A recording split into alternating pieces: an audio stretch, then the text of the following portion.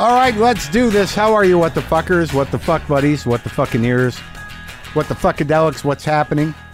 I am Marc Maron. This is my show, WTF. Thank you for joining me. Welcome. Welcome. I'm out in my garage sweating after a long day shooting Maron, my TV show that will be on IFC in May. This is the 4th season. Spent today working with Joey Diaz, just me and the doctor, Joey Diaz. Exciting. It's been very fun. I've heard, I know that all 3 seasons of the Maron show are on Netflix, but in other me news, I believe that my special, my epic special, more later, will be on Amazon Prime and perhaps Hulu beginning in March 3rd-ish. That's my understanding. What about today? What about today's show? What is happening today? Well, today I talked to Herb Alpert. Herb Alpert from Herb Alpert and the Tijuana Brass and A&M Records. I don't know where you grew up or what your parents were like or how old you are necessarily, but my parents had Herb Alpert and the Tijuana Brass Taste of Honey album, and I just looked at the cover and I'm like, who the hell's that dude? That dude's got something going on. And then, of course, there's the famous Whipped Cream and Other Delights cover that everybody is familiar with, but you may not know his music. But his career as the creator of a label and a producer is vast. He's a major force in modern American music, and he was available. He came up in conversation. I'm like, sure, I'll talk to Herb Alpert. I mean, that guy's one of the big guys. I like talking to the big guys with stories. So that's happening today. Also, the Duplass brothers, Marc and the Jay Duplass, are going to come in and talk to me for a while. And they are a very talented and charismatic duo doing a lot of stuff. They have a little empire, a little filmmaking empire, those Duplasses, film and TV. Hard to not resent them, but they're such likable guys. Well, that just might be me. I will say this. If you're avoiding or ignoring or dismissing or not making time for the Coen brothers' latest movie, Hail Caesar, you're out of your fucking mind. You're misled. You've prejudged based on garbage. And I don't know them. I don't, they've never wanted to come on my show. They don't, this is not a paid promotion, but I'm an incredibly big fan of the Coen brothers, as are most people who like good film. These guys really are probably, if not the best American filmmakers that we have, in the top 5 or 4. And I've been with them since the beginning. And I've been through some of their more difficult movies. But the one thing you know about the Coens is that you're probably going to have to see it again, maybe 2 or 3 times. I've seen most of them. I'm Blood Simple. I remember when that came out, I was like, what? And then Raising Arizona, Miller's Crossing, Barton Fink, one of the greatest movies ever made. And oddly, this new film, Hail Caesar, sort of picks up where Barton Fink left off in a way. Like, you can draw a comparison to that. But this movie, Hail Caesar, is one of the tightest, deep movies that the Coens have ever made. Rich in levels of interpretation. I mean, it just is all there. I can't even begin to tell you how upset I was. And look, everyone's entitled to their opinion, but if you really love film and you are really engaged in anywhere in your past or in your heart or in your mind with the history of cinema, there's no way you can't like this movie. I guess I'm aggravated because I was led to believe that it was a mediocre Coen Brothers film. Obviously, nothing that they do is bad, but sometimes you have expectations, and sometimes not unlike a Paul Thomas Anderson movie where you're like, well, maybe I missed something. And you're talking to a guy, well, you're not talking to a guy, you're listening to a guy. I'm not a big Lebowski guy. I've watched that movie 4 or 5 times. I want to feel what the cult of Big Lebowski feels, but I'm not that guy. For me, Fargo was genius. Raising Arizona, genius. I mean, I like the Hudsucker Proxy. I loved Miller's Crossing. Barton Fink for me is one of the best. Oh, Brother, Where Art Thou? I loved it. Man Who Wasn't There I even liked. No Country for Old Men. I fucking saw that 6 times. I'm going to see it again right now. I might even turn it on while I'm talking to you. Burn After Reading, didn't love it, but that was I had a minor issue with Malkovich. Wasn't the Coen's fault. Serious Man, one of my favorite movies ever. I would have to say A Serious Man, No Country for Old Men, Barton Fink, really, and Fargo in that order. But Hail Caesar, this is the, what's the word? Apotheosis? Is that the word? This is the apotheosis. I hope it's a word of everything the Coens have done. And people were dismissing it as like being fragmented or a mishmash. Are you out of your fucking mind? I mean, I went in there knowing that a lot, I put it out. I asked on Twitter, my resource for the general opinion, and it was divided.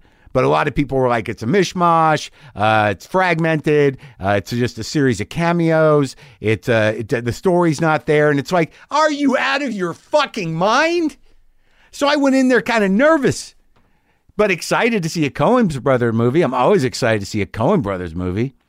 And I watched that movie and I sat there for 2 hours, and right away I was like, oh no, this is fucking genius. This is fucking genius. This is fucking good. And then as it's going on, I'm like, oh shit, this might be the best one. This might be.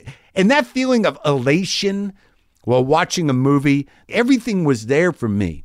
Now, again, this is just my opinion. But again, if you have an appreciation for the history of movies and for what can be done with a film and smart films, I mean, this is the fucking movie. I don't know who the fuck doesn't give this movie a chance. And look, I get excited about things, but it just seemed like to call it a mishmash or fragmented or lacking story or just a series of cameos. One dude even said, like, yeah, there was these non sequitur dance sequences. This was the Coens celebrating movies. I mean, there are bits and pieces. First, you got Josh Brolin, this beautifully working class, flawed character who is a studio overseer, a fixer, but more of a lot manager and also a troubleshooter. But he's Catholic and he's, things weigh heavy on him. And he is a morally not challenged guy, but he's a thoughtful guy. He's a man of faith. And throughout the movie, there's an ongoing struggle with quitting smoking, but then there's this big sort of moral struggle that actually happens in the midst of him producing a film about Jesus Christ and also having to manage, several problems with actors and shifting an actor who was primarily a Western, a cowboy actor who wasn't used to talking into a different type of picture. Then you have this side story where these communist writers kidnapped George Clooney, and where does that go? And it was one of the best depictions of why and how the writers in Hollywood became attracted to communism, to the ideas of communism. And it was really about payment and about work and about the nature of capitalism. And in the middle of all this, you have Josh Brolin's character who is just balancing all of this and trying to do the right thing by himself, for himself, and for the studio and for movies, which as you watch the film, he believes deeply in. He's like the Jesus figure of this film. And if you move with him through these stories and through the primary story, which is really about, whether or not he makes a decision. And, there's engagements with the priests. There's confessionals. There's a meeting with the devil. You may not be able to identify the devil right away, but he's definitely the devil. There's when the three primary working forces in the film are Catholicism and a man's moral struggle and a man's burden of carrying the weight of the studio and the personalities within it and the future of the movies themselves. And yet, what does he choose to do in the end? What do movies really mean? What do they really give to people? It's a movie about the levels of work and about creativity and about making something and about, certain elements of class and also about the insipid disposition of some actors, but the genius disposition of others. But the greatest thing about the film is that it celebrates the history of movies. It shows you all the different jobs on a soundstage. It shows you a soundstage in general. It shows you a fully executed and choreographed musical sequence. And it shows you a fully executed and choreographed aquatic ballet sequence. It shows you a fully executed and choreographed old-timey Western stunt rider sequence. And it shows you the making of almost like a Noel Coward-ish film.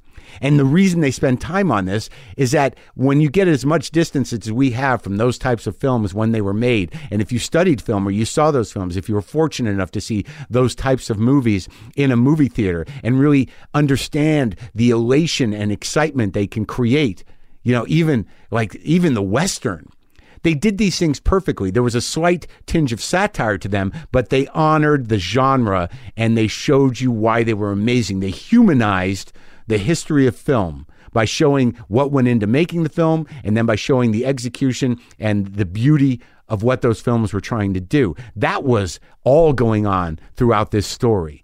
What do movies mean? What is the power of film? And it was actually the same movie studio that was in Barton Fink, I believe, was Capitol Pictures. What I'm telling you is I am still thinking about this film 3 days later because the levels of interpretation and sort of speculation and the levels of emotional, philosophical, and cinematic depth that is possible when you look at it. I still can't wrap my brain around a lot of it. But all I know is you got it all in there. You got it all in there. Love, hate, good, evil, dedication, commitment, work, trust, and comedy. And some deep comedy. But one of the things that I read a lot was people basically saying like, it wasn't the movie that I was led to believe I was going to see from the trailer. Who gives a fuck? Grow up. Grow the fuck up. It's a Coen Brothers movie. So what, it wasn't a slapstick comedy? It's like, it wasn't really that funny. How do you go into a Coen Brothers movie? How do you just take it in on a surface level? How do you not allow your mind and your heart, how do you not allow them to open up and engage with guys who are at the top of their game and completely in control of their craft and are deeply philosophical and intellectual and beautifully constructed cinematically and script-wise? How do you dismiss that?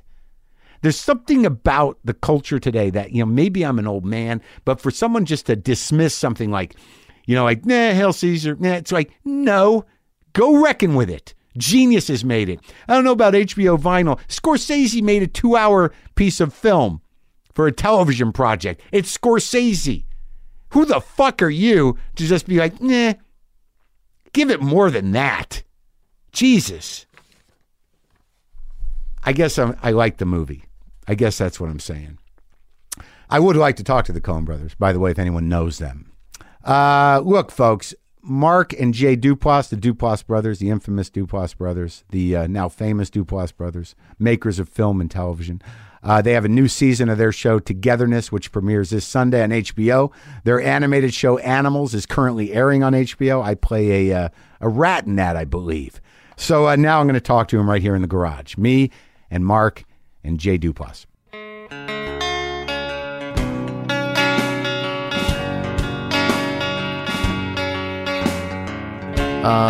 Quick thing before we get started. Yeah. Dried fruit. A lot of dried fruit at lunch. So are you saying that you're going to gas? I'm going to try not to. I'm going to try to hold, but that's not what you're supposed to do in here. You're supposed to release. But it's like a threat. It was. It was a little bit of like. Now it's sort of like a punchline. I wouldn't call it a threat. I would call it a power play. It's a power play. Yes. Yeah. But okay, so it's a power play, but at some point that just means like two other guys go like, oh fuck, yeah, and then I lose all my power. Yeah, that's why I'm holding this knife. It's a oneer. You're the guy who farted. Yeah. All right, so the brothers Duplass. I mean, was it hard to take 10 fucking minutes out of doing a dozen projects to come over here? Am I starting with the wrong attitude? No, it was The truth hard. is, it was hard, Marc Maron. It was hard. We talked about it. We taled about your worth. We talked about your energy and whether we wanted to allow you into our lives. I mean, how big of a reach does WTF really have now? Yeah. We checked your star meter. Yeah, we checked your star meter. We How is my star meter? It didn't cut it. No, I'm sure it wouldn't. I don't know.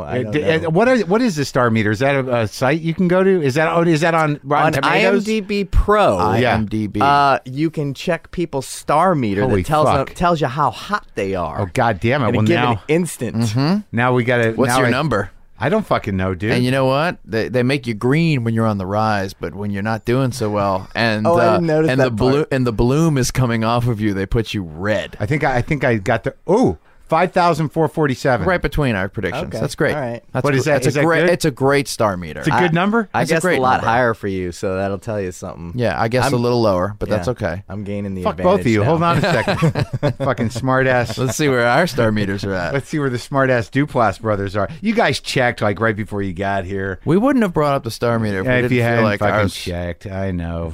If Actor, I was producer, writer Marc Duplass. All right, bro. What's Mark got? It's probably a good one. It's not. It's not good? Maybe if you fart. Maybe if I get some We'll get that up. If you fart right now, watch those numbers just go up. 2470. Yeah, that's a little on the lower side for me. Wow. You might want to retract that statement. That's a little on the lower side for and you too, 2008-42, Jay. You know, this was sort of an ego boost for me. I feel pretty good about myself. I just beat I've almost doubled. I'm two Duplass brothers. No, that's higher is worse. Oh, it is? Higher is lower. Oh, so that was like Jennifer Lawrence is like number 3. Oh, so I'm not that good then. You guys are better. Like I was all excited.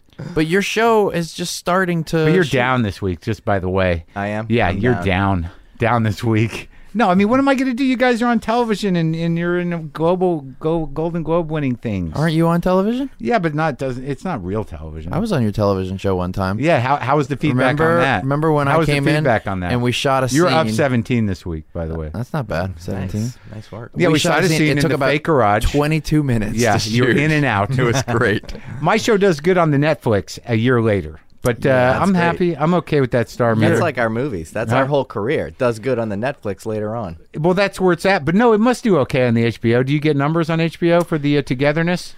We do, but they don't mean anything anymore. And that has been a benefit for people like us, I find. Because as long as you're trying to skate under the radar. Yeah, if your shows are like well reviewed and people generally like them, I think you get picked up on HBO. But like, we're not bringing in massive numbers on Togetherness. I watched it, and at certain points, I found it upsetting. Let's talk about it. Mm-hmm. Well, I mean, it was good, but I think there's reasonable depictions of the strains of I don't know.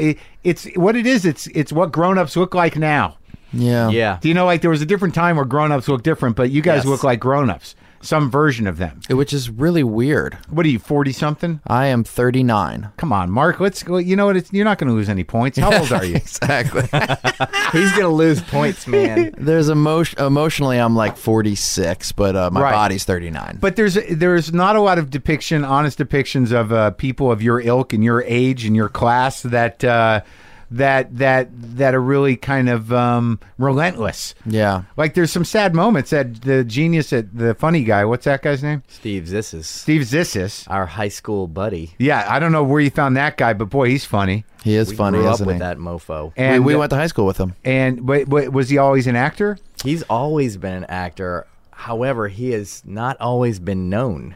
And that was like part of our genesis of the creation of the show. So he's playing him in a way. He's playing a version of himself. Him. It's like we're looking in the world, and I'm sure this happens in the comedy world all the time, but we got a guy pushing 40 who is a god. I mean, that guy he always has been and has never lost it. Just so funny, so dark, so tragic, and you see him sort of like, is this guy going to die with all of his magic inside of him? Oh, you know, and so you see this like black star dying, and you're like, you want to shine light on it. So you've known him that long, and it got rough for him in real life. Oh yeah, oh yeah. Because he seems to be pretty comfortable with the darkness. Oh yeah, he sits with it. You can't manufacture. He would do very well in this room here. Sure, yes. I'd love to have him. Yeah. So he's a genius. Amanda Peet doing comedy, great.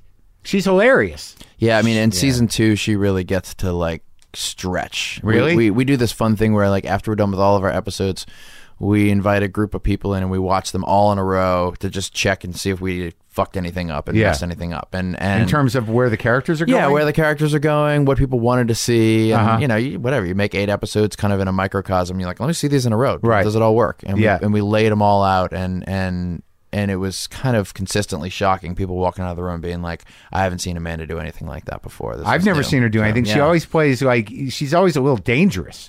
She's a little dangerous in this too, but there's a humility to it. Yeah. Like there's a desperation to her character, along with, like, she's hurting that guy. What's his name? Steve? Steve. She's hurting Steve, and that hurts me. Which is one of the reasons why the series was difficult. Yeah. Like, why she keep hurting that guy? When does this let up? Why does he keep showing back up? What's the pain all about? Yeah. And then but it's sort of funny because he can shoulder that. Yeah. And they do seem to love each other somehow. Whereas the couple with you and Linsky, that love seems strained. Whereas the unrequited love of the 2 clowns, that seems like it's undeniable. There's some pretty, some pure beauty in that stuff. We had a lot of questioning too.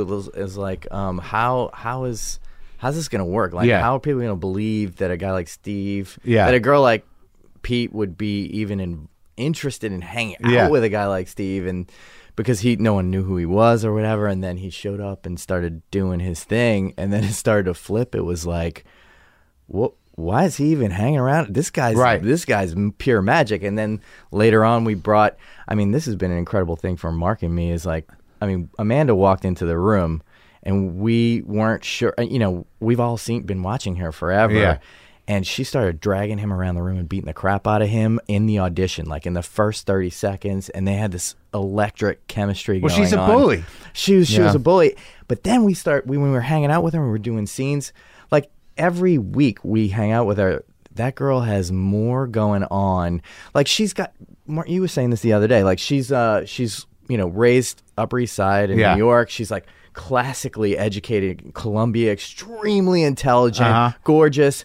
She has the sense of humor of a 12-year-old boy. Yeah. It's just her and fart noises all day long from Video Village. Wait, so you're going to see her later? Is that why you ate the fruit? That's why I ate the fruit. I built it all up for her. It's you. We are going to her birthday party tonight. Yeah, she's are good stuff. Yeah. Oh, good. I want you to announce that right when you get there that it could happen. Dried fruit party. Dried fruit at 1 p.m. makes for a great party favor at 7:30. Dry fruit's good, man. Yeah. Are you concerned with your bowels? No. Somebody gifted me with dried fruit, and I am an eating maniac, and so I was just in the office working, and there was dried fruit in front of me, and I just ate about like 18 dried pears. We'll just see what happens. But you're not a guy that's hung up on that yet. Like, I got to eat some fiber. No, but I do think, Jay and I think about energy a lot. And we think about, like, how can we have more energy to do what we want to do? Should we be working out more? Jay and I are... Really? You had this discussion? Ridiculous emotional eaters. Yeah. There's no stop button. Well, you grew up with it, right? We grew up in New Orleans. Just eating. Yeah. Eating and loving food. I mean, it's insane that we're thin. Yeah, it is kind of. It's insane and relatively not likable, really. From where I'm sitting, it can be annoying, but the guys complaining about how much they eat, but are not heavy at all. But like, we work our asses off. We work out all the time. You do? Just pretty much so we can keep eating. So we can keep eating. But it's weird. Like, people see us on set, and when we're big stress eaters, big emotional eaters. It's hard when you're on set and shit, and when you're working. In the office even, it's impossible not to eat. Constantly. And especially when you have your own show, like, this is one thing, like, we've been loving this TV thing, but when you like carry when you're like the daddy of a whole universe, right? It's not that fun, right? It's hard as shit. It's fulfilling, yeah. But people are like, oh, is it fun? You guys just look like you're smoking doobers back. No, we're killing ourselves. Every second of the day. Let's clear this up. We never smoke weed on set. Everybody thinks we smoke weed on set. No. We really don't smoke weed. Actually, it's really what it comes down to. No, we don't smoke weed. It's okay to smoke a little weed occasionally. We every time we smoke weed, we're like, we should smoke more weed. And you don't. And we don't because we're like ruthlessly efficient. With ourselves. It wouldn't be good if the brothers were like, oh, dude, you didn't do it? No, yeah, exactly. Yeah. There's no cameras, man. So there's no cameras? We're off. Yeah, it's true. But how does it work? So you guys write the show together, and then how does it work on set? Because I know you both wear all the hats, producer, director occasionally, but you're the actor in this. But you are getting a lot of attention for your acting in Transparent. I thought you were very good, by the way. Thanks very much. I don't need to tell him. He knows. Like I get tired of telling Marc that he's good in everything. Yeah, because he's in everything. There's a thing on right now. Let's talk about me. Yeah, let's talk about me and my acting. What's the matter? Do you feel left out? Was that a sad I think we should talk about what do you do when you have two brothers in a room. Yeah. And you want to compliment them both, and you have to be careful with who you're complimenting. Do you have any anxiety about that? Do you have any feelings about that? No, I'd like to see. I'm trying to get you to turn. Yeah. See, what I need is you. By the way, everybody needs to know that Jay and I are on the other side of the table from Marc Maron here, and the most apparent object is there is an enormous knife sitting right between me and Jay. I believe you could maybe call it a Bowie knife. But what is this thing? So it's a knife. I just have stuff where it's always interesting to me to see what people choose to fidget with. A knife, a hammer. Yeah. It looks like a mushroom. The healthy thing. What do you call that? Everybody be quiet. Ooh. Anybody know what that is? What do you call those? Hand exerciser? I don't know. It's one of these things that you clamp exercise. It's a hand squeezer. It's what Matthew Modine uses in Vision Quest to work out before he wrestles. Does. That's right. But how does the work break down? What do you do? Well, it's different on every project. The real honest truth of it is that Jay and I are. We drive ourselves really, really hard. We're both anxious and we're both a little depressive and sad people, and so we get beat up. Is that true? Yeah. So we show up on set. Yeah. And we kind of look at it. I mean, look at our eyes. Yeah. And I know you. Well, know he this seems thing. like a pretty sweet guy. You seem to he seems to be. Jay seems a little more. Comfortable with his vulnerability and his sensitivity. You seem to put a lot of energy into keeping the party going. I do a ton of energy towards that. Yeah, it's true. So I called it? Incredible amount of energy. I'm so tired, We Marc. talk about it a lot. I'm so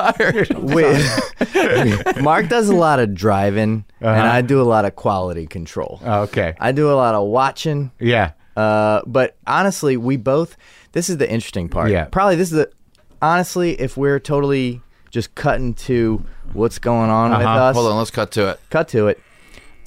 When you work together the way that we have for our whole lives, not just 20 years of movies and music, I mean like 30 years of just like, making the job of being brothers. The job of being brothers and making shit together. Yeah. And what happens is you become two parts of the same being. Yeah. And that is awesome for making art. It's awesome for like making a TV show. Being a director, like directing's too much. Right. It's too much for anybody, right? Right? Yeah. Like all directors get crazy by the time they're 50 because it's too much. Yeah. So we share a lot of those things. But the problem that happens is that we become the same person. You even go to the same party, and like the way we talk about it is like one person's like doing the Duplass persona, and if he's doing that, okay, I'm gonna just lay back over here for a little bit. You know what I mean? Because like we were curated in the same household. Like and Marc is a little more type A and I'm a little more type B, but on any given day, or if I go by myself, I get more type A and Marc probably gets more. And you're not type even B. twins. And we're worse than twins. Yeah. It's a weird thing, and we talk about that a lot, which is like you're older. Jay's older by 3.5 years, and so.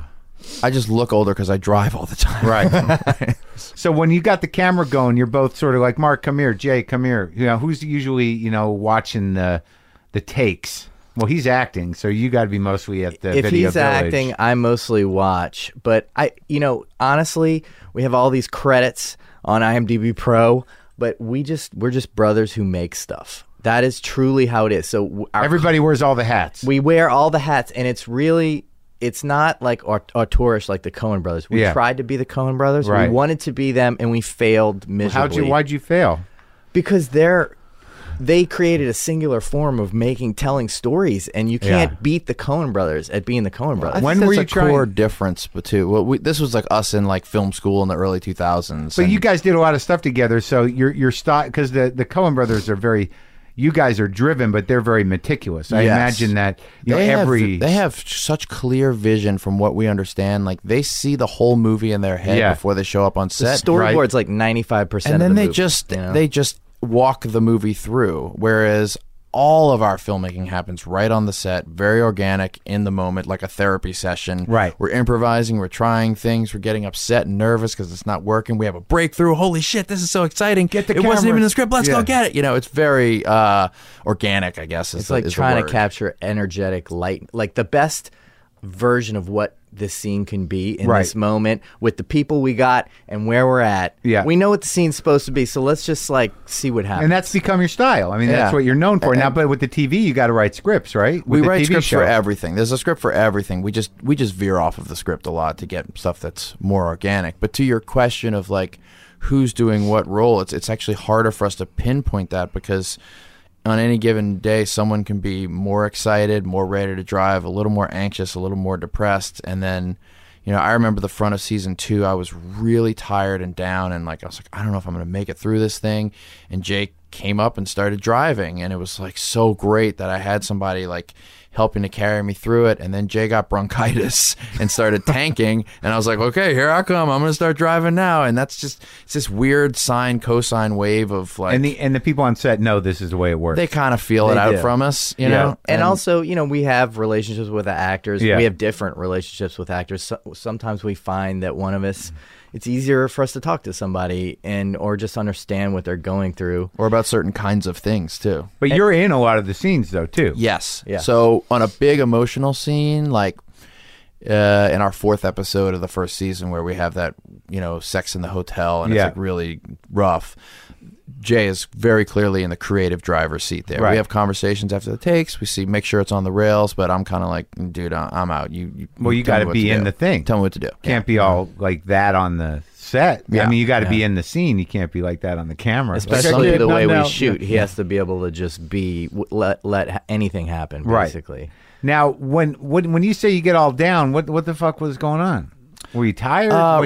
Mental, biological mental Most issues? of it from stuff. Most of it for us is, I would say, a combination of just being kind of at our core people who are desperately driven to and compelled to do this stuff that we do. And that we can't quite figure out. That might take a long time. But we are driven to come up this mountain and keep making stuff. And the ideas come and we do it. And then there's just another part of us that is I would say slightly bipolar. I personally take depression medication to keep me even keel and from crashing. Does it work? 10 years. 10 years? Which one? I take Celexa, which is a lower dose of it. Right. And it's like a compression system for me that it keeps me from going nuts, and it also is a little net under my ass when I'm I drive myself too hard, I fuck myself up, I fall down, and it kind of catches me. Well, that's nice that it works for you. And some people it does, some people it doesn't. This has just been something that works for me. It sounds like it's been working for the long haul. Big time. And Jay and I both have just a little bit of that. I don't know if it's just an artist thing or just in our chemistry. We're just what are you can do? We feel deeply in the world, and we just we tank a lot. Feel a lot of things. I don't let myself go. I don't seem to go down, but I get anxious. And overwhelmed. That's my thing. I'll just I don't have the depression because I don't let it. I grew up with a depressive. So there's some part of me that's hyper vigilant about I'm not going to be him. I'm not doing that. Well, it's going to slip out sideways in an anxious way. There's a whole theory that anxiety and depression are the same thing, right? And that I believe that basically type A people don't really get depressed because when that feeling that comes to you actually turns you towards anxiety because you fight against it. Right. But then if you get too anxious, then phase 2 is the paralysis. Yes, that's the tank. And it's for me that reveals itself as exhaustion more than darkness. Thank God. That's a nice brand. So that's something to look forward to. Let's talk about the other projects. You were great on Transparent, as I said. I'd not seen you act. Perhaps you were in some of your older movies. No, I haven't seen them all. This is my first acting job. Really? Yeah. It was great. You play a Jew. Yeah. And it's sort of a challenging, disturbing character. He's very different from me. You guys play shit very different than you. He's a total dick. Yeah. He has... Is he a dick or is he broken? He has more sex in the first 2 episodes than you've had in your entire life. Let's face that. Good for you. Yeah. How'd that feel? Sex with more people. Yeah. Sex with more people. Yes.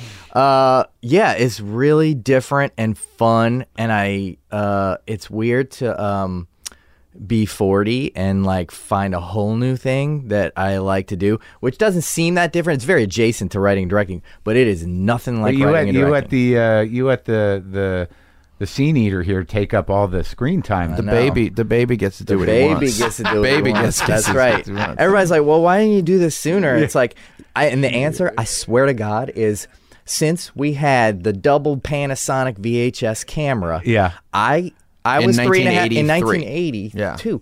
I was 3 years older. I knew how to operate it. Yeah. And so Marc would act and I would shoot. And literally up until Togetherness, I've been shooting physically, and Marc has been acting. So although our friends have encouraged me to try it, it's just never been. I'm literally behind the camera. Now, did you just go with your gut on it, or did you talk to Marc about it, or did you like? It's weird because I talk to actors, and especially people like me who come about it through. I didn't train to be an actor. Yeah. You didn't either. Nope. None of us did. I think all three of us share a thing where like we were maybe like writers, makers of stuff that accidentally fell into it. But it's interesting because with Togetherness, you make some pretty solid choices to temper some of your shit into a real character. Mm-hmm. You structured that thing.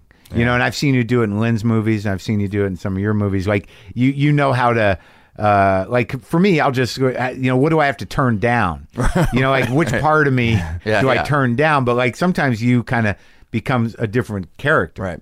Yeah. Now, and that's just a natural ability. So what did you sort of employ?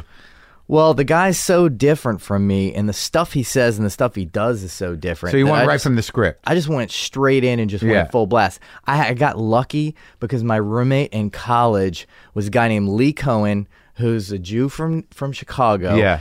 I spent 4 years with him. He looks exactly like me. Everyone thought we were twins in college. He is a music manager. He managed Dandy Warhol's. Am I saying too much about Lee Cohen right now? Yeah, you are. No, I am totally. Hey, Lee Cohen, what's up, dude? Just know we love you. We've always loved you. He's in town right now. I'm actually seeing him tomorrow. And so I kind of channeled him. Like he has did this you tell him stuff. that? Yeah, I did tell him that. I even talked to him about it before. Yeah, I talked to him about it before. I was like, dude, I'm going to pull you into this thing. Yeah. I'm doing this whole new thing, and it's like deep East Side Jew thing, and I got to go for it. And, I just want to kind of have your blessing, And he was like, yeah, absolutely, go for it. Wow. So Lee helped you out. Yeah. And the Dandy Warhols for a while. Right. And Dandy Warhols. Thank you, Lee Cohen, Dandy Warhols. But you guys have a lot going on, and Togetherness is February 21st. And then you're working on the third season, and you have a movie in development for Netflix. Got a couple movies. 4 movies we're making for Netflix. I'm available for a small part in any of those films. Excellent. Is that you got something for me? Great talking to you guys. Love it. Wait, what was your star meter again? 5,000. Yeah, we got something small for you. We got something good for you. Yeah. What if I get my star meter up to yours? If you get your star meter up to 2,600, come talk to us. All right, thanks, fellas.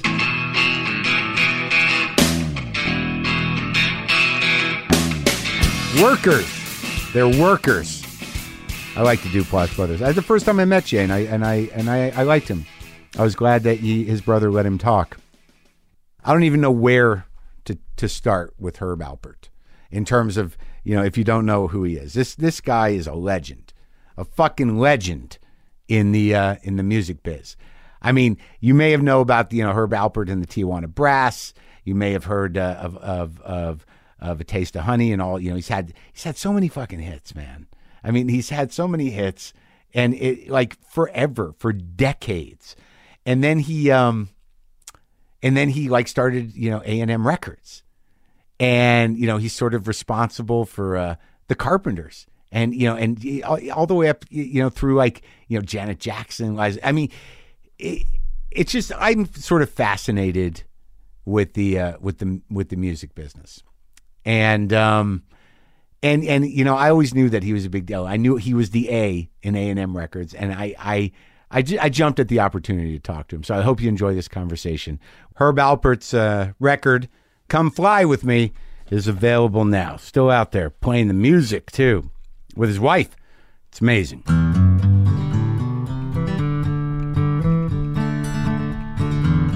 I remember you because my parents had a copy of... Whipped Cream and Other Delights. No. Oh, okay. No, it was the one where you got your hand up, the girl on your arm, What now, my love? Yeah. Okay. So I remember that cover. I remember you. I was young. I was 8 or 9. I'm like, who the fuck is that guy? Yeah, that's me. That was me. I'm still here. And you're 80. I think so. Let me check my ID. Hang on. Yeah, I'm 80. I'm excited, man.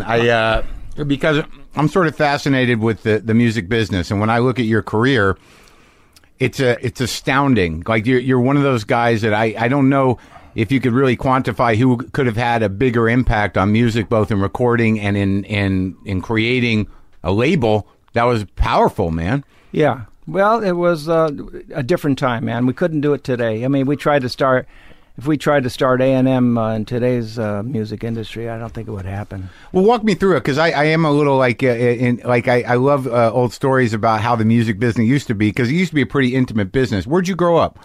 Well, I grew up in L.A. I'm a native of Los Angeles. Really?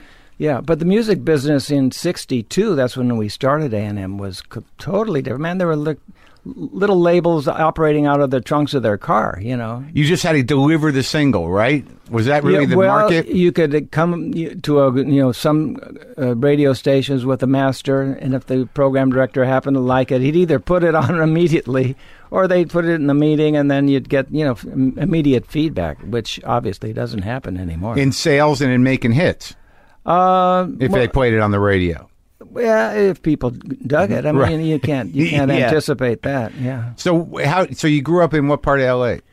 Well, I was born in East L.A. and then grew up in around Fairfax and Beverly. Are your folks from around here? I mean, were they originally from here? No, my dad was from Russia. My dad was a real hero. When he was 16 years old, he took a boat from Russia alone, not speaking the language. He just spoke Yiddish at the time, and landed in Ellis Island, and little by little, worked his way to, through the States. I think he was working in Chicago for a while, then Los Angeles, and that's where he met my mom. Those are amazing stories, because my family's Eastern European Jewish, and they came in from Russia through Ellis Island. But have you gone back to how far with the roots have you gone? Did you ever get fascinated with where he came from in Russia? Well, I haven't been to Russia, but I was in Ellis Island. And you can feel that vibe, man. You can really feel all the things that happened through there, and it's pretty amazing. Was it the same name, or did they change the name? No, it's the same name. No kidding. Yeah, Alpert, right. So that made it all the way from Russia. Made it from Russia, but he was really an unusual guy. He little by little brought his entire family over from Russia. Brothers, sisters.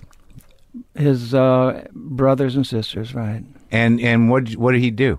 He was a tailor. Yeah. Yeah, he was a really good tailor too. Yeah. He had a flair for design, and we used to walk down.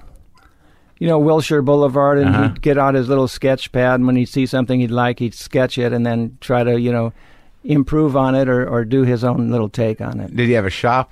He was manufacturing ladies' coats and suits in downtown Los Angeles. Oh, really? Yeah. Were they originals or knockoffs or how? No, they were originals. Oh, wow. They were originals. Knockoffs. Well, that's it's possible. I don't know about that. Well, no, it's just that's the schmata business, right? Yeah, what now they he used was to call in the schmata business. Yeah, sure, man. And your mom, did she do stuff? Or? Well, my mom played violin for a while, but she was a great spirit. She really was encouraging for me. Every time I started playing trumpet when I was 8. So when I was lax and I didn't practice, she'd always get on me for that and. Yeah. Said, you gotta keep it up. And then I'd play, and then neighbors would yell, and then she'd open her window and say, "Shut up! His kid's practicing." So she was cool. So 8 years old, what kind of music do you remember playing at 8? Well, I couldn't play at all, man. I was lucky because there was this music appreciation class in my grammar school, which obviously doesn't happen anymore, and which should happen because. I think, to rub elbows with some type of form of creativity at Absolutely. a young age, I think really, really, puts a nice foundation. Kids get to feel their own uniqueness. Yep. And hopefully they can feel the uniqueness in others, and it might be a whole different story. And they make sounds, you know. It's like like my mom was very supportive of guitar playing, you know. So like it changed my life. Oh yeah. So anyways, there was this in this class. There was a table filled with various instruments. I happened to pick up the trumpet. Tried to make a sound out of it. Couldn't do that. I thought you just blow hot air into the mouthpiece, but I finally realized I could make the sound, and little by little, this horn was speaking for me because I was super shy. Yeah, I just loved the idea that this horn was speaking for me, and get some attention, blast out. I some got sound. attention, and got the chicks and the whole thing. So many of people I talk to in the arts are like, you ask them why they got into it, and they're like, chicks. Yeah, well, that wasn't my motivation at front, but I mean, it certainly didn't hurt. What music was speaking to you once you started to get the hang of it? Well, I was, I was classically trained. I had a teacher. Actually, he was from Russia as well, and I studied with him for about 12 years, and it was mainly, playing Beethoven, Bach, and yeah. And you played in orchestra a bit? I played in junior symphony orchestras, and then at one point I was playing in this orchestra, and we were playing pictures at an exhibition by Mussorgsky. Uh-huh. Ravel did the arrangements, and I was so enamored by the sound of the orchestra. I was really knocked out by it. So I was leaning forward, listening to everybody, and it was like this stereotype effect. And I forgot to come in. I forgot to come into my part. Yeah. So I realized at that point there, I'm not sure I want to make this type of music, Yeah. And then I started listening to Louis Armstrong and Miles and the jazzers, and that looked like fun. These guys were closing their eyes and just playing whatever was coming out. And to me, that's what I wanted to try to do. But from that early education, you learned how to read music, you learned how to arrange music, you learned how to write it. Well, I learned how to read it for sure. Arranging is a whole other animal. I mean, you got to really study that. It's not like you can play the trumpet and you can be an arranger. When I got to the keyboard, I started playing piano, and I realized, that's the arrangers need to have that, because then you can see the harmonies. If you're playing just a single tone instrument like a trumpet, trombone, right?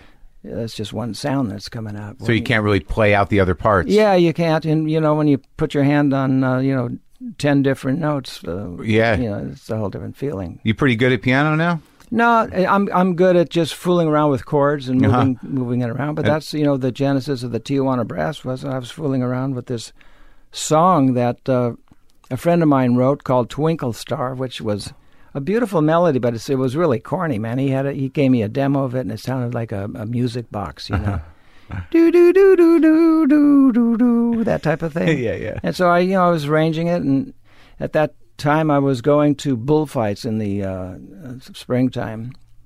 Down Tijuana? In Tijuana, there was a major place. They had the greatest matadors from around the world. So I got inspired by that. I never heard mariachi music, but I heard this band that was in the stands in Tijuana, and they were like announcing the different events. Right. So I tried to translate that into a record. When I heard da da da da da da da da da da da da da, and the bull would charge out. Right. And then this one guy came out. It was named Carlos Arusa. He would come out on a white horse. The reins were around his waist. He would never touch the reins with his hands, and he was just giving the horse directions by the movement of his body. Mm-hmm. And it was exciting, man. Yeah. And then he'd do whatever he had to do, put the banderillas in to lower the bull's head or whatever they do for that. And he put the horse away, and he walked across the arena, and he wouldn't look at the bull. The bull would just be looking at him, with smoke coming out of his nose, and he wouldn't even honor him. And he'd be like within 3 feet of him, looking the other way, and the crowd would go crazy. And I was drinking wine at the time, the bota, and it was I tried to translate that whole feeling into a song. And that changed the face of certainly instrumental and popular music. I mean, the Tijuana Brass did. Well, I can't say it changed the face of it, but it was certainly a moment, and when the Lonely Bull happened, it just took off like a rocket. I think it was that tone. I think it was almost like an international flavor that people hadn't really heard, and it's so compelling. It was a good song, and the arrangement was good, and it worked. And it's like when that door opens, man, it really opens, because 3 days into the release of that record, we were getting calls from distributors from all over the world. International hit. Yeah, and wanted to us, to give them the distribution rights, which my partner Jerry Moss, doled it out. And the Lonely Bull was happening. I got a call from our distributor in Washington, D.C. He says, man, you guys got a smash. That Acapulco 1922 is happening. I said, brother, you're on the wrong side. So, when it starts happening, man, when the door opens for you, it swings. The B-side did well, too? Yeah, well, we eventually had them turn it over. But, the B-side was happening, too. Well, the language you're speaking around music, like, what was in between, like, learning how to play and what were your first sort of forays into the music business? Well, I played, dances, parties in high school. We had a little group, a trio. And mostly standards. Mostly standards, and little flashy stuff. Your triple ton, because of the classical background. I could do some fancy things on the horn. It was not very creative, but it was like fancy. Right, impressive. Yeah, it was impressive. Yeah, it was impressive enough because there was this was in the 50s. And in L.A., there was this show called High Talent Battle, and they were pitting high school bands against one another. And we entered, and we won. Like for 6 weeks in a row, we were seen on television. And because of that, we started playing parties and weddings. And working as a musician. Yeah, and that's right. And I got my my union card at 16, and off we go. I didn't. At that time, I wasn't sure I was going to be a professional musician. What was the other option? I didn't have another option. Girls. So when do you start writing songs? Because I know that when I think about that time, I mean, we're talking about what, the late 50s? When you're in high school. No, early 50s. Early 50s. Yeah, I graduated high school in 1953. So, the music business, there were guys around writing. The deal was you tried to write hip hop songs, right? Well, in 53, I didn't write any songs then. I was drafted in the Army after high school. Well, I went to college for about a year and a half. Studying what? I went to SC. I was studying music. Yeah, and I wasn't into it. I didn't feel it. I wasn't. The timing was off. Sure. And I got drafted. So when I was signing up or whatever I had to do, I told them, "Look, the only thing I know how to do is play the trumpet. That's all I can do." And I lied a bit. I said, "I played with Count Basie. I played with Duke Ellington. I'm just a trumpet player, man. Yeah. I'm not a secretary. Don't give me a gun or whatever." Yeah. Anyways, they sent me to band school in Fort Knox, Kentucky for, I think it was 6 weeks. For marching band kind of stuff? No, it was a band school to organize musicians for the Army. Well, did you learn something there? I learned that I wasn't as good as I thought I was. There's a lot of good players there from all over the country. So, I had a good aha there. So, just about your skill set? Yeah. And I realized that if I was ever going to be a professional, I really had to hone in on a particular direction. And did you play revelry and that kind of stuff? Or? No, not at band school. I did later. I was sent to the Presidio in San Francisco. Oh, yeah. I spent almost 2 years there. You were stationed there? I was stationed Presidio. It was a fabulous place. Beautiful there. Oh, it was gorgeous. Oh, right there at the bridge, yeah. So there were 12 trumpet players there, and every 12th day you'd go to the Federal Cemetery and play taps. So that I had that. And then you're in San Francisco, which is sort of happening, right? I love San Francisco. In that time, in the mid to late 50s, it must have been amazing. Yeah, it was amazing, and I think it still is amazing. Sure. Although my wife doesn't she's not crazy about it. Lonnie thinks it looks like a movie set. Well, it does. It's that beautiful in a way. Yeah. But what was going on there? Did you tap into the music scene? Oh, yeah. They had a great jazz club there called the Black Hawk. I used to see Miles and Dave Brubeck. Oh, yeah. Let's see, Cal Jader. All the greatest. Were there comics working with those guys at that time? Well, did you see Lenny or Jonathan Winters? Well, I thought we played with Lenny once. This is when the Tijuana Brass started. We're moving up in time now, but we were playing at the Crescendo in on Sunset Boulevard, owned by Gene Norman. Lenny was playing upstairs, and he did his thing, and then we came on. He was a knockout. I mean, this guy could have you laughing, rolling on the ground, man. Yeah. I mean, he was that funny. And I remember after we played the set, I went downstairs, and Count Basie, man, was playing in the bottom section of this club. And Lenny was up on the top of the piano, man. He was introducing Count Basie. Yeah. And he says, "You know why I like Basie?" And everybody says, why? Because he has big black balls. And he jumps off the piano and runs out. That was it? Yeah, that was it. I mean, the guy he was special. Yeah, did you get to hang out with him at all? No, not at all. But, talked to him a couple of times. Was he at his peak then or coming? He was at his peak. No, that was the height of his thing. So when you're seeing like Brubeck and Miles and all these cats, who did you... Because you came a little after that scene, like the bebop scene? Yeah. And who were some of your role models in that, in that era? Well... Chet Baker? Well, I love Chet Baker. Yeah, Chet Baker, I gave Chet Baker one of my trumpets, actually. I became friendly with him, and, he was a genius. He was the influence on you, though, right? He was an influence, but there were a lot of influences. Yeah. He was one of them because, Chet didn't know music. Man, he didn't know a C chord from his left elbow. He was an instinctive musician.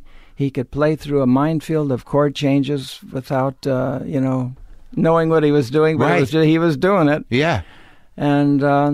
strung out, too. Well, he was, unfortunately, he was his worst enemy. Yeah. And I used to see him at The Hague with the Jerry Mulligan Quartet. And I fell in love with that sound, and Jerry as well, because they'd play a set, and then Jerry would walk up to the microphone and say, in this blurry eyes, staring out, he'd say, "Shortly." Yeah, that was him. And then I became good friends with Jerry after a while because, he recorded for A&M along with Stan Getz, and Chet did a record for us too. But yeah, I gave Chet a good old Martin committee trumpet that he loved to play, and he pawned that thing 2 days later. Oh, really? Yeah. It's hard to deal with the guys who are strung out like that. I tell you, and he was a sweetheart of a guy. Yeah. He was very sensitive, obviously, but just did not have a handle on himself. Yeah, like Art Pepper too, right? Like Art was Art was that's tragic. I mean, Art was absolutely brilliant. Yeah. And I had this idea I was going to do this with him at A&M. We had these acoustic chambers on the lot, and I wanted to put him in a chamber and let him just wail, play whatever he wanted to play. And that he passed on about 2 or 3 weeks before this might have happened. Oh, really? Yeah.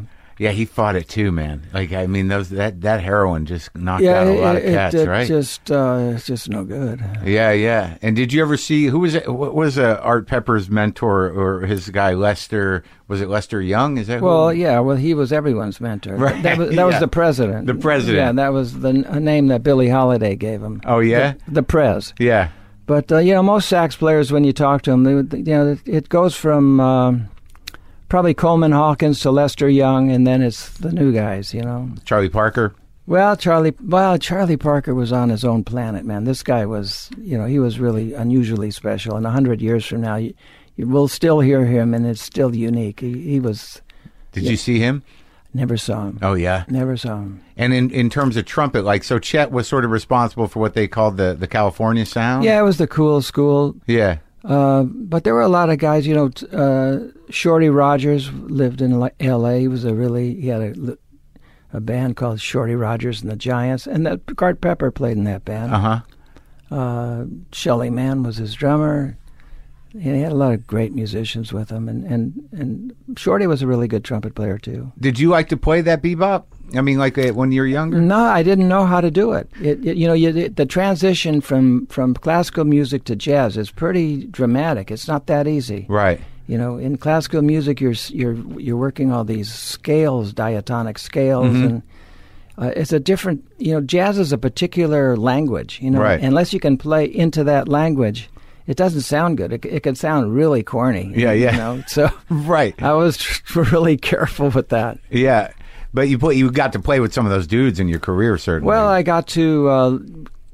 I feel more comfortable in that whole genre because I mean, to me, jazz is really special. I mean, I think jazz is what we're all looking for. Right. Jazz is freedom. Yeah. And that's the thing. I think that's what exemplifies jazz the most. Is it's you get to do your thing. Within a group setting. So it's. And it doesn't hinge on commercial success or necessarily, context. Like if you're in it, you're in it. Yeah, it's just jazz. Well, that's the sad part of what's happening in this country because a dear friend of mine was Stan Getz. I mean, we were like brothers the last 4 years of his life. He used to go to Europe, red carpet service, man. It didn't care whether he had a hit record or not. They just remembered that he was a great musician. They hung on with him, whatever country he went into. Respect. Mm-hmm. He'd come back to L.A. and it'd be a whole different story. What do you attribute that to? That jazz is so specific and so niche in this country, as opposed to like France or anywhere where they have a true appreciation for all forms of music. Yeah, it's lack of education, I think. Yeah, we've managed to carve out the arts program and music in the public and some of the private schools.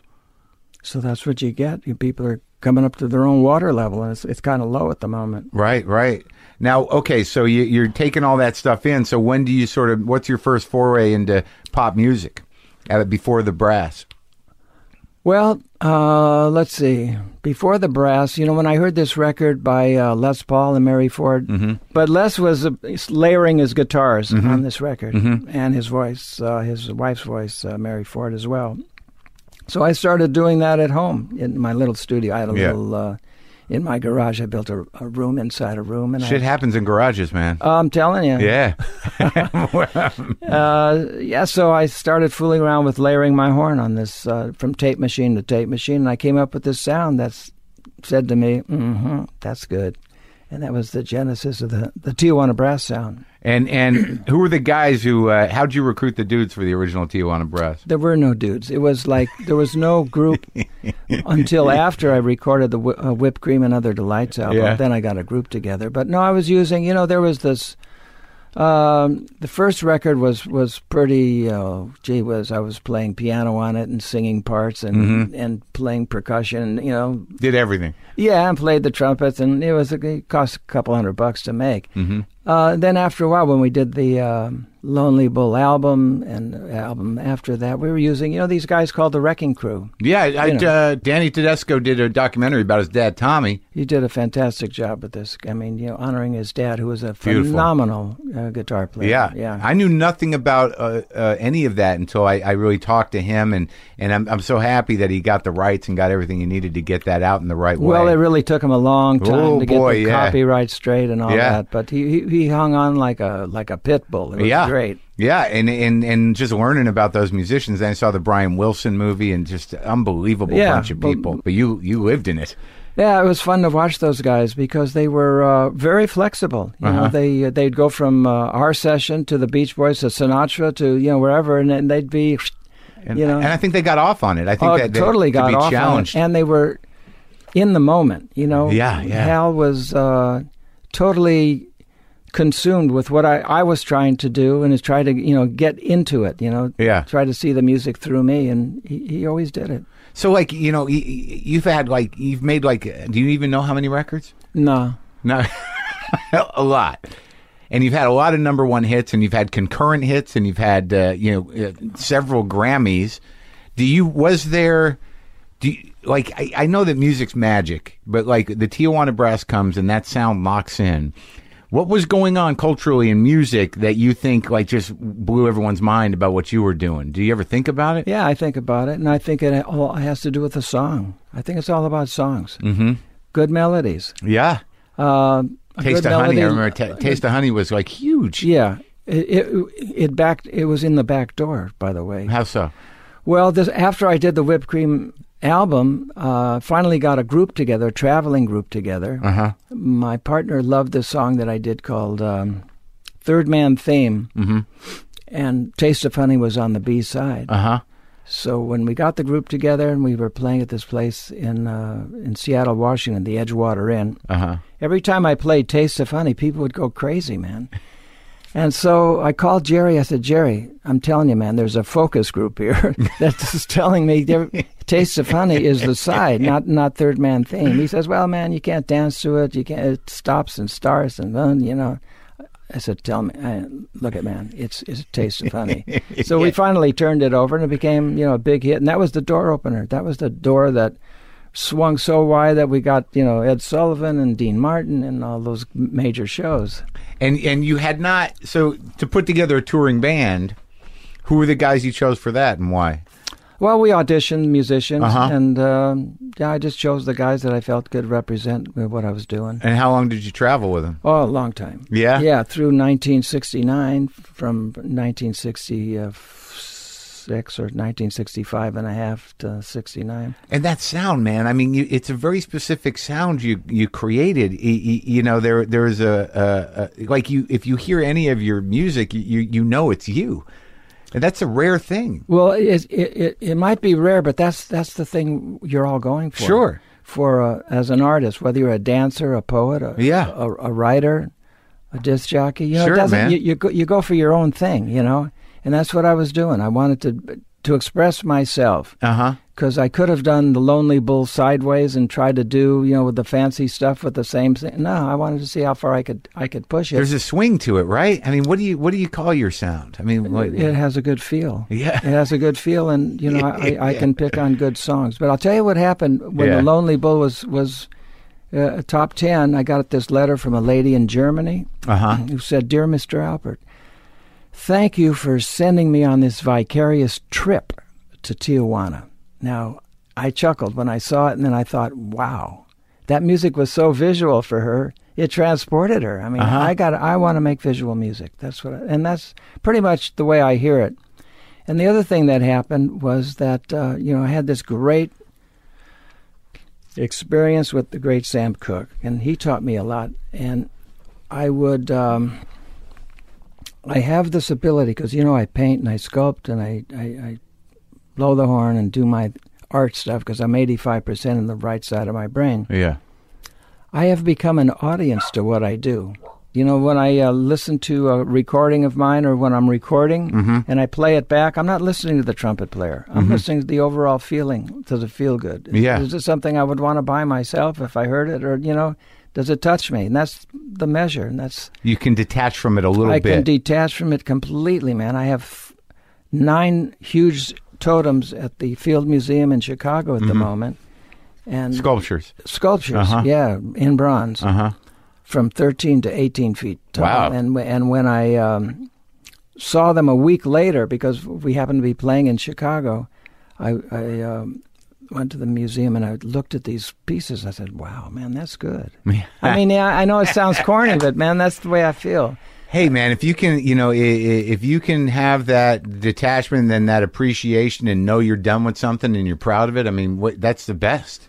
I mean, you can be one of those guys that's like never good enough. What do you want to live like that for? I think you have to believe in what you're doing. And I mean, if you don't believe in it, why are you expecting someone else to believe in it? Right, right. So, yeah, I do have that feeling about what I do, but that other little dimension of, you know, when I produced records, you know, not my own records, but other artists, and I'd have the drummer or the bass player or the piano player in the control room when we're listening to a playback. Well, the drummer's saying he's not hearing enough drums. The bass player wants to hear more bass. And, you know, of course, right. So you got to block that out and just I would go for the feel. Does it feel right? When it feels right for me, I stop. Yeah. And I had that experience in 1968 or so. We recorded "This Guy's in Love with You." Yeah. Which was a #1 record. And you did vocals on that, which wasn't your thing, I did right? a vocal because of this television show I was doing, and Burt Bacharach did the arrangements, and we had the track, and I was at Gold Star Studios, and I wanted to see whether my voice would sound good on this track, if it was in the right key. Yeah. So I'm in the studio singing the song, and Burt and some of the other musicians are in the control room. I finish it, and I walk into the control room, and they said, "Don't touch it." I said, "Don't touch what?" He said, "Don't touch it, man. It was just great. Man, it was honest. It felt good." You know, and I listened to it and I said, yeah, it does feel good. I mean, there's little things that I would probably could have improved on it. But the feeling was there. I think it's all about feeling. Sure, man. And that was a huge hit for you. And it was number one. You didn't do much singing. No, I don't think of myself as a singer. But if you get the right song and the right arrangement, hello, and the feeling's there. Yeah, it's all about feeling, man. That's what I try to impress on artists that you know are with A&M. Yeah. What about Sam Cooke? Oh man.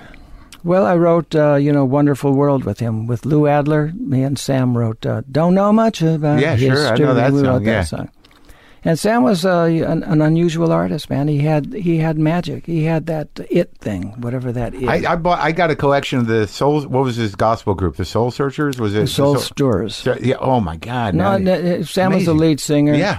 And he had just an innate ability to do the right thing. You know, he'd come in with this notebook filled with lyrics, you know, and he'd look at me and say, Herbie, what do you think of this lyric here? Yeah. And I'd look at it, and the lyric really looked really corny, man. It really looked like trite stuff. Yeah. I said, well, what does it sound like? What's the song like? He'd pick up his guitar, and holy moly, man, the thing would transform into something fabulous, you know? Yeah. He had it, because his passion was there, his intent was there, and I think that's the whole thing. And that's what you learned with him? That there was a magic? Oh, I learned a lot more. You know, he was the first black artist to have his own record company. He had SAR Records. Yeah. And he was auditioning this artist for his company, and I was in the control room with Lou, and Sam was listening as well, and this artist came in. He was from the Caribbean. Beautiful guy, man, green eyes and tall and... Yeah.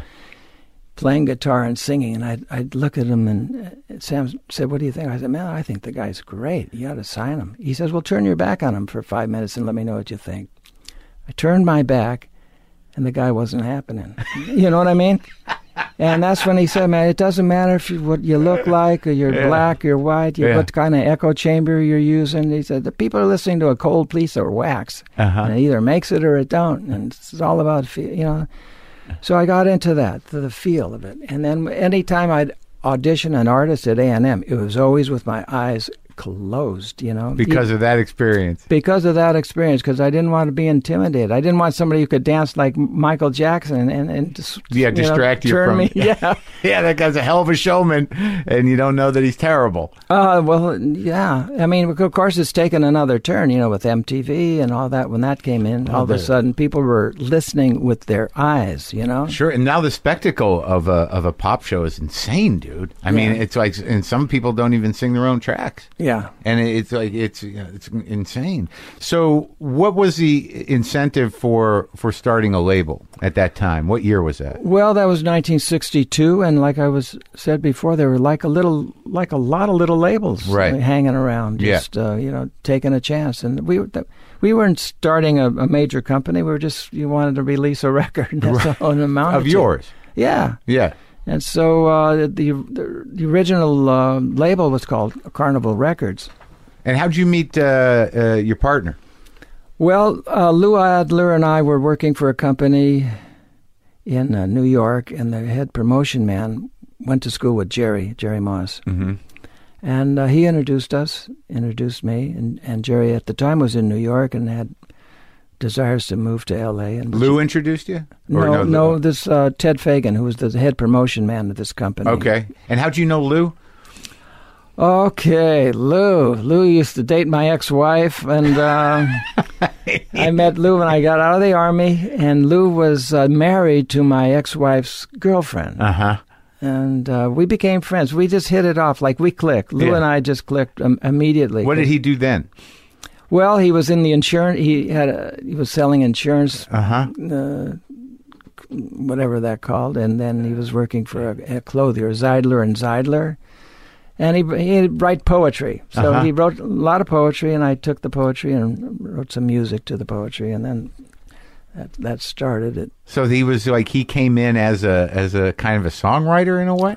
Well, yeah, we were both songwriters at that point. And then we had about 6 songs that we made demonstration records of, and we took them around to various publishing companies, and we took it to one company we took it to Specialty Records, and Sonny Bono was the A&R director at that time of Specialty Records. And we had to go downstairs in this little funky room, and Sonny listened to the thing, and he said, I don't think you guys are right for this business. He tried to talk us out of it.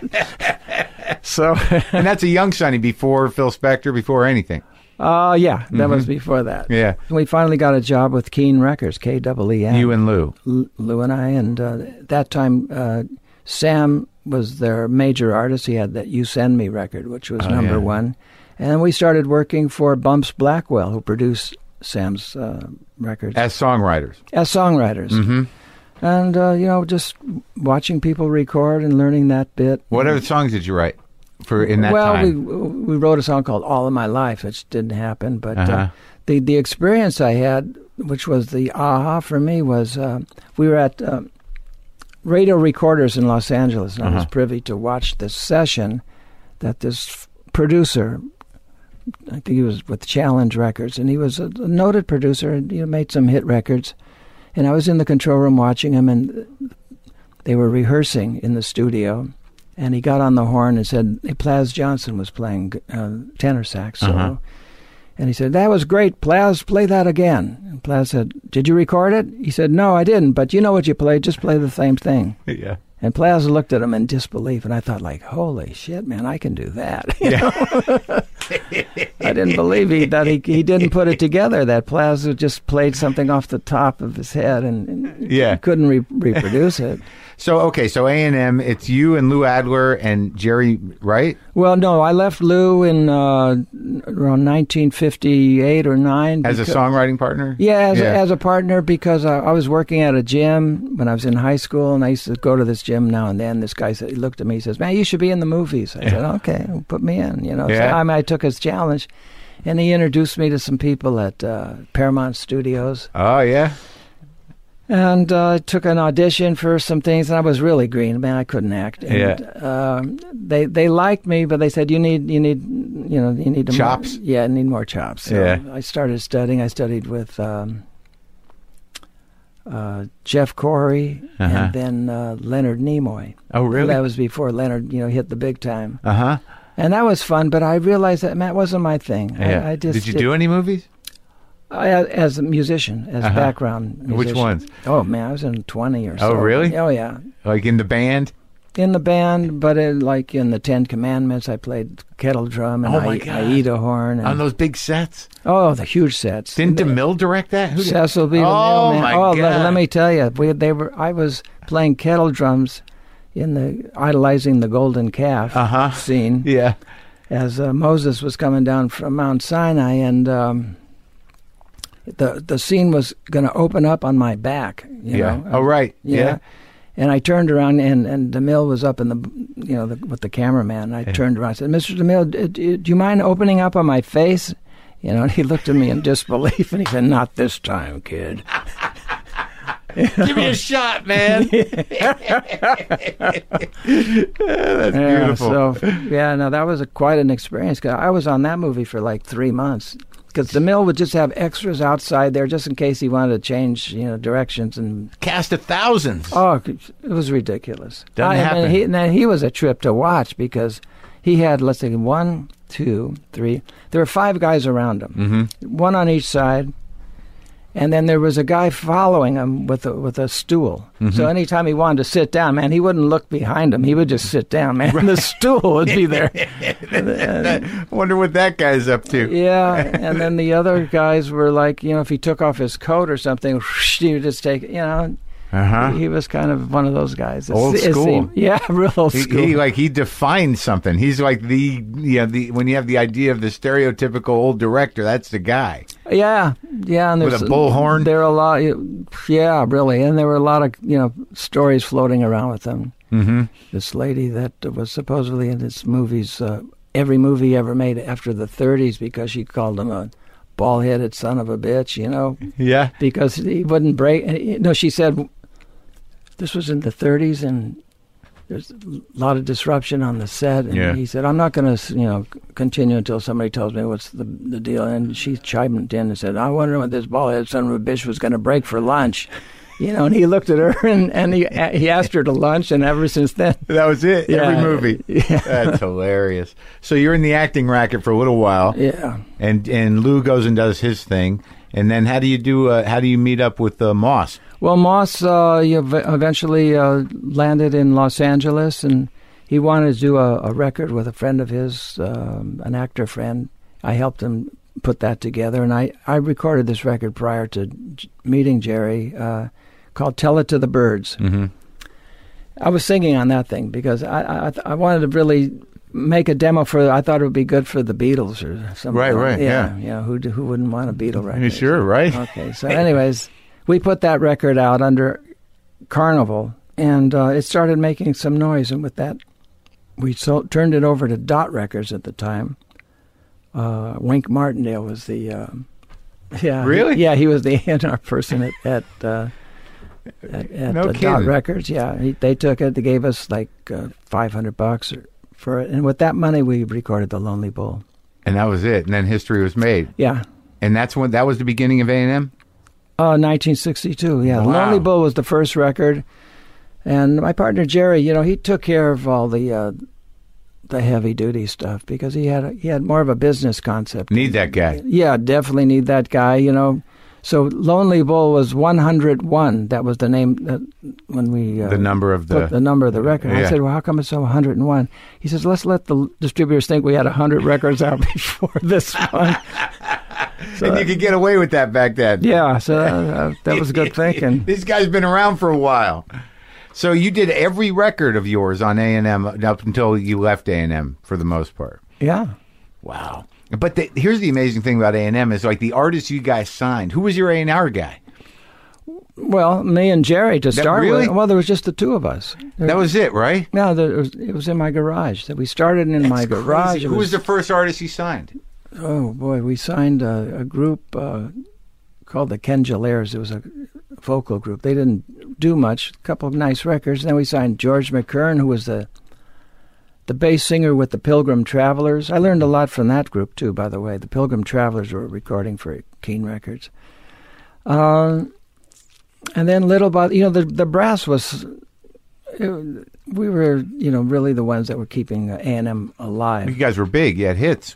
Yeah. Yeah. But that was like around 1968 or 7, we picked up We 5. Yeah. That group, and that was the number one record. And then we got, in 1966, we signed Sergio Mendes in Brazil 66, which was a nice move. And they opened the show for us for some time. And then because of that exposure, and I produced the first couple albums of theirs, they took off. Yeah. And then you're off and running as a label. Yeah, then we're off and running, and then, Jerry wanted to get a little harder edge, and we got Joe Cocker and Cat Stevens. And how'd you get all those guys? Well, from London, we went. You set up an office? Yeah, there? we set up an office in London, and. Wow. You did the Carpenters? Oh, yeah. I signed the Carpenters in 69. Huge. Yeah. Right? They were huge. It took a while for them to really catch on. It didn't happen right overnight. And Burt Bacharach did his solo stuff with you? Oh, yeah. Burt was recording for us. And then, I'm just looking at Quincy Jones and Janet Jackson and then Supertramp. The Police? The Police, for sure. The Police were outstanding. I mean, first time I saw them live, it was like, wow, isn't that great? 3 guys, man, making that type of sound. Oh, it's amazing. Sting, wrote wonderful songs. But you did Humble Pie, you did Free. Yeah. You did Joe Jackson. These were like sticks. Yeah. We had a great roster, and it was... But at some point you hired A&R guys, right? Oh, yeah, no, at that point we really... were stretching out, but that was why we sold. As far as I'm concerned, we sold the company in 1990 because it started with the 2 of us, then 3, 5, 10, and all of a sudden we had 500 people. I said, "Man, this is way beyond me having a good time doing this." But you had that whole side of the business, I imagine, initially was not your goal, right? And then it just became this amazing thing. When I first had the group with Tijuana Brass, before we traveled to Seattle, that story I told, we played it in Los Angeles, and we opened the show for Dave Brubeck. Ah. You know, and I remember coming off stage, and Paul Desmond, who was like one of my all-time favorite musicians, you know, he was leaning against the wall as I was coming off, and he was scratching his head. He said, "I don't know what I just heard, but I think I like it." Yeah. Like, it seemed that there was a transition in terms of instrumental music. Instrumental popular music has always had its own place in a way, right? Mm-hmm. I mean, there was a period in, like, I guess the 30s, 40s, and then a bit in the 50s where it was all the music, all dance music was a lot of instrumental. It was big band and swing and that kind of stuff. Yeah. But it seemed that you were sort of at the beginning of redefining instrumental music as popular music. That kind of led to, you know, to all of them, to, you know, Spyro Gyra, Kenny G, all these cats that did that. It's a very specific, it's a very specific area, right? It seemed like it. You know, it's, unfortunately now, instrumental music is kind of on the back burner. You know, a lot of these stations won't play music if it's just straight instrumental, so. But it was a popular thing for a long time. Yeah, it was very popular. And you never stopped playing throughout all of A&M. You were recording, you know, dozens of records. You didn't stay with the Tijuana Brass, or you? No, I didn't stay with them. We ended in 1969. Then I got another group together, a little different group of the Tijuana Brass in '74. We played for a command performance for the Queen Elizabeth, which was really? a trip. Yeah. What songs you play? Oh, the Tijuana Brass songs, but with a little different group, and it was, you know, some other songs as well. But it was quite a moment. How many Grammys? 9. For records and production, right? Yeah, I don't know. So as a producer, I've asked this to other music producers who I've talked to. What are you servicing? What is the job of a producer when you're producing someone that is maybe not even necessarily the type of music that you play? Yeah, it depends who you're producing. And you know, when I did Sergio Mendes, after I did that first album, and Sergio kind of got the hang of it. Mm-hmm. You know, in that first album we had Mashkinata, which was a big hit in clubs and moderate hit in on the charts. I remember in the studio, in our Studio B, with my feet up on the desk and listening to the music, thinking, man, I don't have to do anything. It's happening by itself. Yeah. So all I have to do is get out of the way of this thing. Yeah, and watch those levels, I guess. Well, not let the engineer do that. Yeah. You know, so it depends on who you're producing. But it's about the songs. It's about making an artist comfortable in the studio. You know, at A&M, in Studio B, I put in this huge crystal embedded into the wall. Mm-hmm. So, you know, a lot of times artists would come in, even if they weren't recording in that particular studio, they'd be in front of that crystal, like they were in Jerusalem, the Wailing Wall, davening against the thing and with the thing, and I don't know what they were thinking about. Maybe. Well, you know, I guess we got to leave room for a little magic. Yeah. Well, you know, it's funny you say that word. That's the word that strikes me about art. Mm-hmm. There's a mystery mm-hmm. about art. What makes something that makes you want to listen to it over and over again, or a piece of sculpture that, you know, gives you a rush, mm-hmm. or a painting, mm-hmm. or walking in front of a Jackson Pollock painting and getting it. Mm-hmm. If you think too hard and you try to analyze it, man, you ain't going to find it. No, you got to let it hit you. Yeah, and I think that's what art is. It's that mystery. What is that thing? Yeah, it's thank God they haven't figured out how to quantify it. Yeah, so they try. Well, so do I. I'm chasing it all the time because what is that thing that makes me feel good when I hear a particular song, mm-hmm. or when I'm playing and I get a little, you know, charge up the back. Yeah, you know. Yeah, that's it. So once you left, I mean, you stayed at A&M after you sold it for a long time. Just for a couple of years. Yeah, no, it's kind of changed hands, and it changed what they had promised Jerry and I. You know, it kind of morphed into a more corporate type of thing. Our thing was not corporate at all. It was like Jerry and I, and we'd make decisions quickly. And you knew everybody in a way. Yeah, well, smaller business. Not when there was 500 people, but I mean, right, yeah. When we wanted to sign an artist, yeah. I said, "I'm signing the Carpenters." Yeah. He said, "Great." You know, that was it. It wasn't like he had to pass judgment on it. Uh-huh. And then whatever he wanted to sign, we signed. And where'd you find them? I heard a tape. Yeah. And I heard the tape, and I put this tape on in my office and did the Sam Cooke thing. I was sitting on my couch, closed my eyes, listening to this music, and it felt like this voice, Karen's voice, was like sitting next to me or something. There was something powerful about her voice, even though she didn't think she was a singer. Man, she was playing drums on these demos. But she had that certain something. I met them and realized, it wasn't the music that I loved to listen to myself, but I recognized their passion for what they were doing. Yeah. And it was come from a heavy place, it turns out. Yeah, but, it took a while. I mean, there's a whole story connected with the success and how it came about, but it's, the first year or so, I think some of the people in my own company were in doubt why I signed them. They thought they were maybe a little too light, too cute, whatever. And then I gave them Close to You, that song that Burt Bacharach and Hal David wrote. And that was the one that did it. And it did it because they recorded it, and I listened to it, and I said, no, man, it's not right. It's not heavy enough. It needs more artillery. They recorded it again, and Karen was still playing drums on it, and rejected it. And then the third time, they got the Wrecking Crew. Joe Osborne was playing bass, and Cal was on drums, and they got the motor going. Yeah. And then, this great arrangement that Richard did. It was beautiful. And that was And that's what did it. That was, the big door opener for them. A&M did some of the first comedy records, didn't they? We did. Oh, man. This was a mistake. When we played in New York for the first time, we were playing at the old Basin Street in New York. And who was opening the show for us?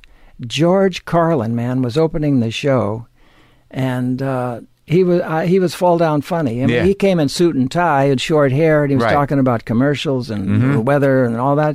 And I recorded him, and for some reason, our people didn't get it, so it was never released. Really? And man, on top of that one, in California, we played a series of colleges with the Tijuana Brass, and Woody Allen opened the show for us. Really? Yeah. In that short period that he was a stand-up. Yeah. Only a couple years there. This was before the movies. Yeah. But, and he was drop dead funny. Did you ever release any comedy records on A&M? We did. Did you do Cheech and Chong? Yeah, well, Cheech and Chong was on Lou Adler's label. Yeah. And... So he had a label within A&M? Yeah, we distributed his label. Okay.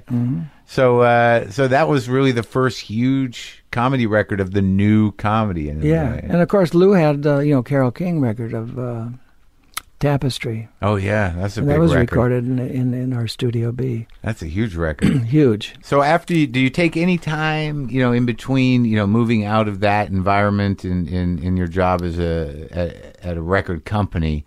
Do you take any time, or do you just keep playing? Do you just sort of like... Yeah, I'm playing all the time. I mean, I play for my own pleasure. It's one of those things. If I'm down and I feel kind of the day ain't happening, if I go in my studio and pick up the horn and start fooling around, playing various exercises or whatever, the beauty of being a musician and being an artist, you get to be in the moment of your life. That's the only thing that matters is the thing you're doing at that moment. And your wife now is also a musician? Well, my wife was the lead singer with Brazil 66. Okay. She was that voice. Yeah. And that's how we met, and we were friends, for some time before anything else happened. She's an outstanding artist. I mean, she's a world-class singer. So there's two of you in the house? Yeah. So we have a grand old time doing concerts around the country. We just got back from Japan, and that was, except for the time change, it was fun. Yeah. Well, you got it all together. That's a gift, man. Yeah. I'll tell you what happened in Japan, because I didn't realize that most of the people don't speak English, and when they do, you can't understand them very much. There's obviously some that really do well, but... And we were playing at this club. We were playing at the Blue Note Club, and I started singing. I do that in the medley. This guy's in love with you, and they all started singing with me phonetically. Man, it was fantastic. Yeah. Oh, that's beautiful. Yeah, it's been a beautiful run for me. Doesn't that shit make you weep sometimes? It just with that joy of it, like something about singing in me, like I get very moved by it, especially if there's a lot of people doing it. Like I go to musicals. I don't necessarily consider myself a musical lover, but there's something about people singing and dancing. It's just well, singing is quite a thing. I had an experience watching Billie Holiday, believe it or not. Yeah, this was maybe a few months before she passed on. And she was singing here in Los Angeles at a place called, I think it was Jazz City or a place like that. I don't know if I have the name right. But anyway, she was singing, and the drummer behind her was... and she turned around and looked at him and said, "If you wish to solo, I will go out in front and listen to you." I love that. Put that guy in his place. Yeah. So this new record is now. What do you do for labels now? How do you handle your relationship with the labels? We have our own label. Alpert Presents. Yeah, right. It's a wonderful little.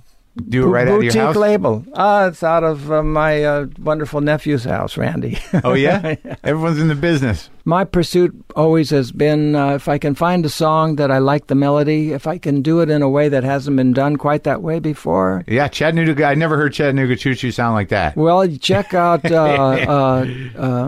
the A Train on the new album. Okay. That's pretty amazing because it's not written in 3. I do it in 3/4. And it's written in 4. I always remember what Picasso once said. He said, "You can paint the same picture over and over again, but if you don't do it the same way, that's the way to do it." Hey, that's the trick. That's the trick. What kind of rooms you playing? Well, 900 to 1,200 to 1,400 people. Yeah. Nice venues. And some would play clubs. We'll play clubs in like Jazz Alley in Seattle, which is maybe hold 400 people, but it's fun. I love to play, man. Yeah. I just really do get off playing the trumpet. And who comes out? You see a mixture of people, I'm all telling ages? you, man, they're young to old. It's beautiful. It's when we first thought about getting a group together, I was very reluctant. I thought maybe, okay, I'm going to go out there and people are going to say, play Taste of Honey, play, all those records that I had hits with, and it hasn't been like that. People are accepting us on the level that we're presenting it. It's beautiful, man. You've had an amazing life, sir, and I appreciate you sharing some time with me here. It's been fun. Thanks, man. There's more to come. Yeah, I feel that. I definitely feel that. Thanks, Herb. Thank you.